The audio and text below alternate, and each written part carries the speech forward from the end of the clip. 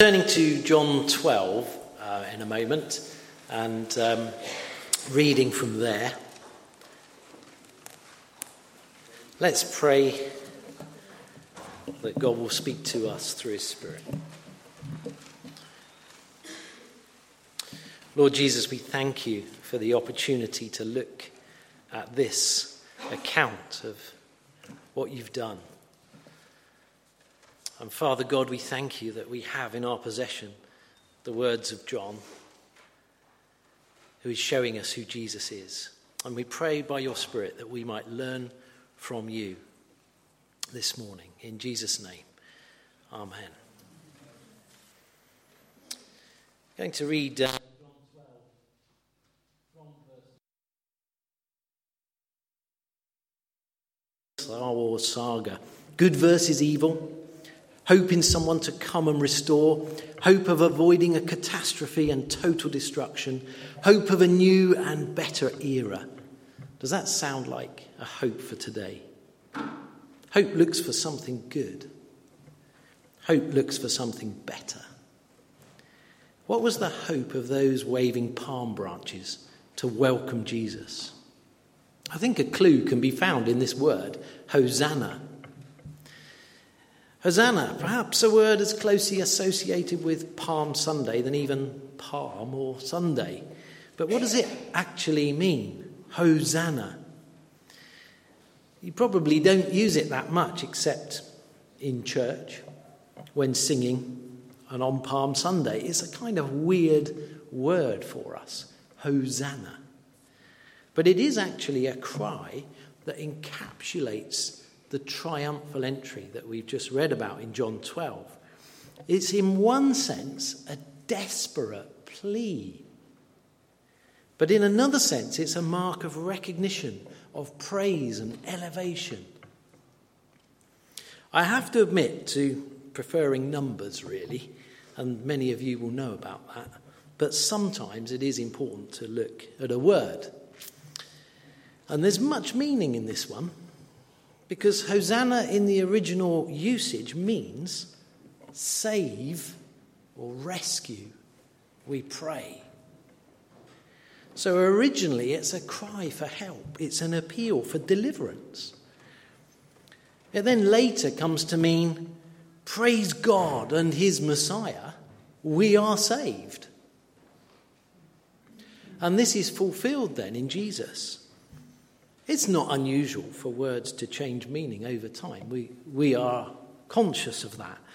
But this is a bit different. It changes because of Jesus. It changes because Jesus answers the prayer. It changes because Jesus fulfills the hope. I'm going to read a few passages from the Old Testament. So if you'll bear with me in that, I won't ask you to turn to them all. The first one is from Psalm 118. Lord, save us. Lord, grant us success. Blessed is he who comes in the name of the Lord. From the house of the Lord we bless you. The Lord is God, and he has made his light shine on us.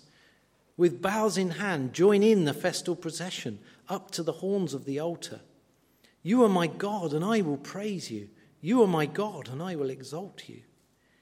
Give thanks to the Lord, for he is good. His love endures forever.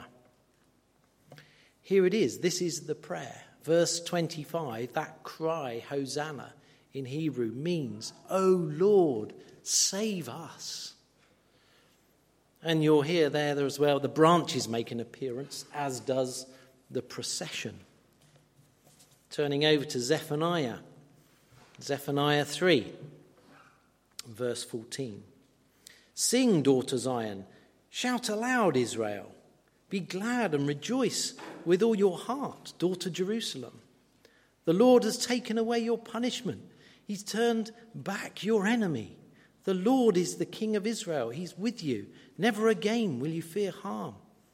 On that day they will say to Jerusalem, do not fear, Zion. Do not let your hands hang limp. The Lord your God is with you, the mighty warrior who saves. He will take great delight in you. In his love, he will no longer rebuke you, but will rejoice over you with singing. So there's talk of saving here too, saving from enemies, saving from oppressors, saving from punishment. And there's singing too. One more, Zechariah 9, and from verse 8. But I will encamp at my temple to guard it against marauding forces. Never again will an oppressor overrun my people, for now I am keeping watch. Rejoice greatly, daughter Zion. Shout, daughter Jerusalem. See, your king comes to you, righteous and victorious, lowly, and riding on a donkey, on a colt, the foal of a donkey. I will take away the chariots from Ephraim and the war horses from Jerusalem, and the battle bow will be broken. He will proclaim peace to the nations. His rule will extend from sea to sea and from the river to the ends of the earth. As for you, because of the blood of my covenant with you, I will free your prisoners from the waterless pit. Return to your fortress, you prisoners of hope. More talk of rescue, saving from oppressors, shouting, praising, and peace. There's even a donkey in that one. So between these three Old Testament passages, we actually have the full picture of the triumphal entry into Jerusalem.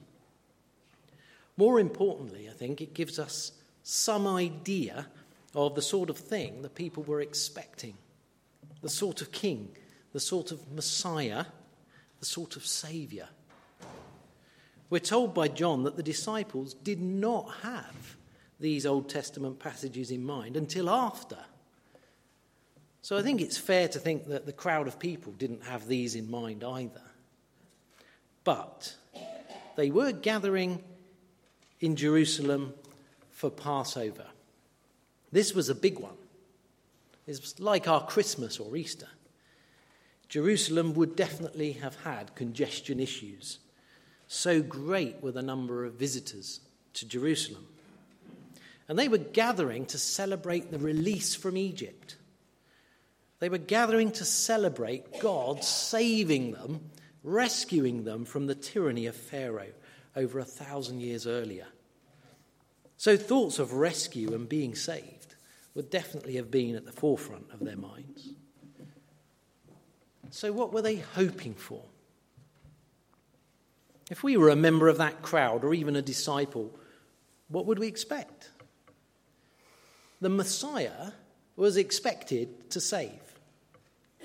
The Messiah was expected to be a great king. So great, he could end war and bring peace and prosperity. So in the context of a Roman occupation, the role of a Messiah was obvious. Free the people from the Roman oppression. Set free and unite the nation of Israel and rule with a power greater than the Roman army and bring about peace. Those a bit more spiritual may have hoped that he would also restore the whole nation back to being a nation of worship. So would Jesus do it? Would he defy the Roman authorities and the religious leaders and come to Jerusalem? That was the big question of Passover 33 AD. Is Jesus coming? Would he dare to come? Because everyone knew he was a wanted man. Look back at chapter 11 and verse 57 and you'll see that. The people knew he had raised Lazarus from the dead. They knew what Jesus was capable of. Why should he fear anyone? If he has power over life and death, if he did come, surely that would mean he was going to take power and become king. Yes, that was obvious. And Jesus, well, he seems to be up for it this time. There's been at least one occasion where he's dodged being crowned king, but now he says it's the right time. Jesus is making a bold appearance in the face of opposition. The crowd are getting behind him, realizing his power and recognize him as the Messiah. Now is the time. This is history in the making. Prophecies are being fulfilled.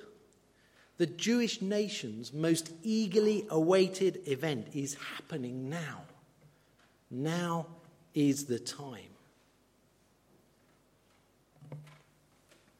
I'm going to show you another clip. The clips are actually about 40 years apart in the making, but they're actually one sequence if you play them in time. So, Bill, if we can have that.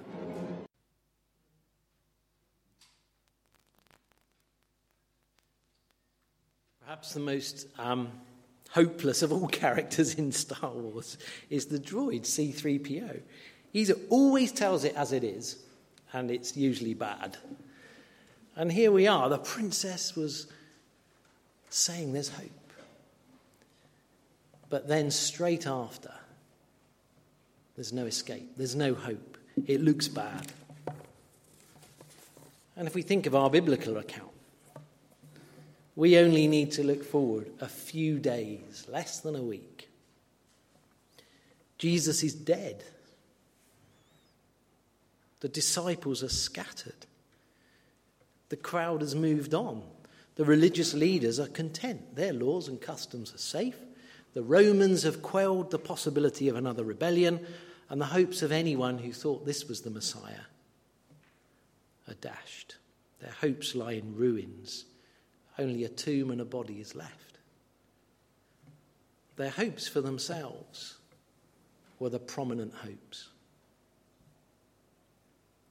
Jesus just wasn't the Messiah. He didn't do it. He didn't rescue or save. And anyone left with some hope might be saying, well, there must be someone else still to come. He wasn't the one.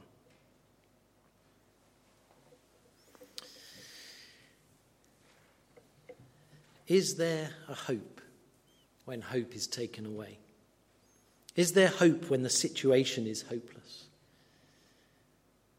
That question leads us, I think, to Christian hope. For in the Bible, hope is not a passion for the possible. It is a passion for the promise. Where are all my hopes pinned? Are they centered around other people, circumstances, events? Maybe they are in Jesus. What then when he does not do as I expect or desire or think sensible or right? My hopes must be in Jesus and in his saving power. Not when he will do it, not how he will do it, not what I understand from prophecy or scripture, not interpreted within the specific time in history where I appear, not a hope generated by a crowd or social media campaign wanting something in particular, not a hope dependent on my hard work, not a hope dependent on favourable circumstances, just a hope in Jesus himself, his love, his power, his timing, his way, not my way. And Jesus' way was to suffer, to give of himself, to take the punishment of those who were his enemies, those who were set against him. Jesus' way was to spend himself completely and utterly on the needs of others, and in particular those who were not perfect in God's sight, those who had fallen short of God's standard, and even those who had completely rejected him. It was for rejectors, enemies, and the don't cares that Jesus left the glory of heaven, spent years serving those around him, and finally gave his life in full payment of their debt to God, making the way clear for anyone who chose to trust in him to have the full rescue deal. Not just being saved from death, but having an eternal and restored relationship with God from that point on. Now that is an offer of grace worth putting full hope in. Jesus has done everything. I just have to accept his way, not my way. And that may not be easy. Follow a successful king, share in his successes. That sounds good. Follow a suffering king, share in his sufferings. Last Sunday at our stay day we heard, if there is difficulty, struggle, fear, suffering, suspect that God is involved. Who in the crowd at Passover 33 AD wanted to follow in the sufferings of Jesus? Well, as it turned out, a few did. And you can read on through the rest of John and into Acts to see what happens, how their hopes were fulfilled. What about you and I? Where are our hopes placed? There's much in the world today, I think, that seems hopeless. War, poverty, questionable leadership, terrorism, abuse of power. Can earthly powers sort all this out? Will people rise against all the imperfections and wrong and evil and injustice and sort out the problems of the world? The Bible is really clear on this. It's a big no. People won't be able to sort this out. We're part of the problem. It is actually us who fall short of God's perfection. We can't sort this out. We actually have to cry, Hosanna, Lord, save us, we pray.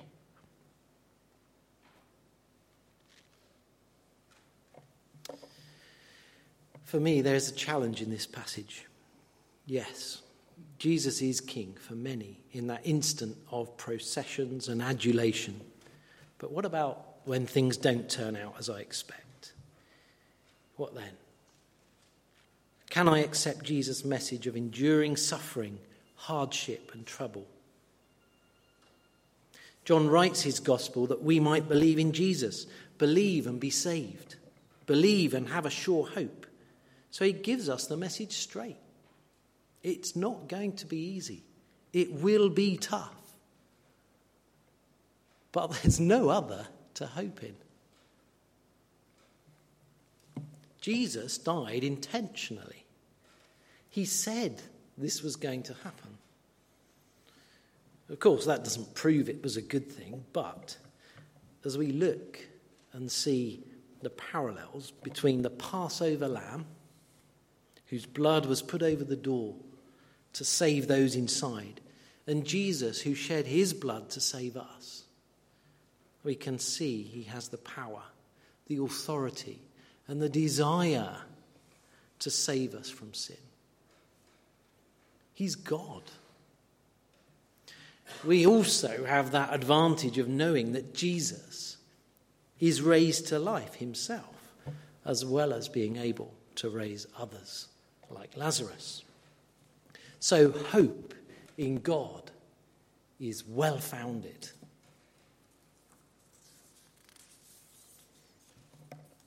As we look to Jesus then, is it with indifference, as those in Jerusalem who did not show up or were too busy with other things?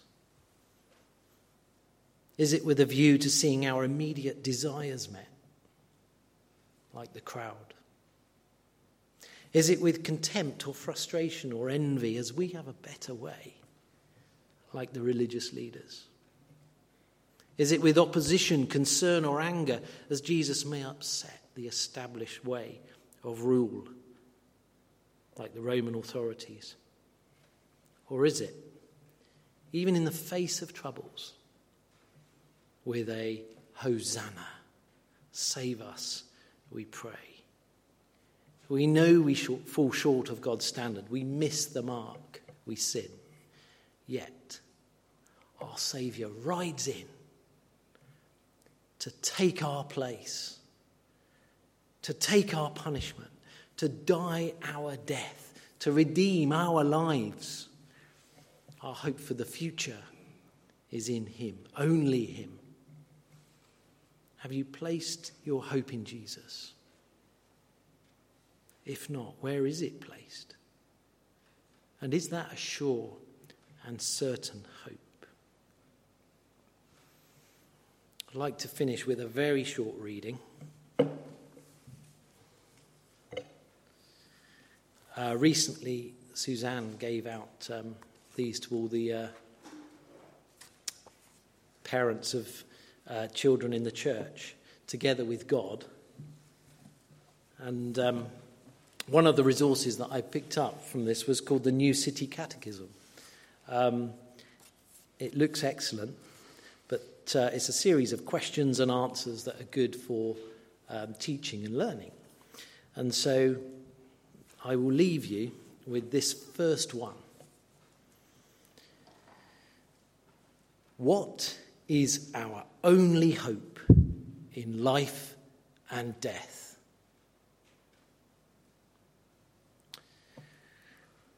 That we are not our own, but belong, body and soul, both in life and death, to God and to our Saviour, Jesus Christ. Hosanna.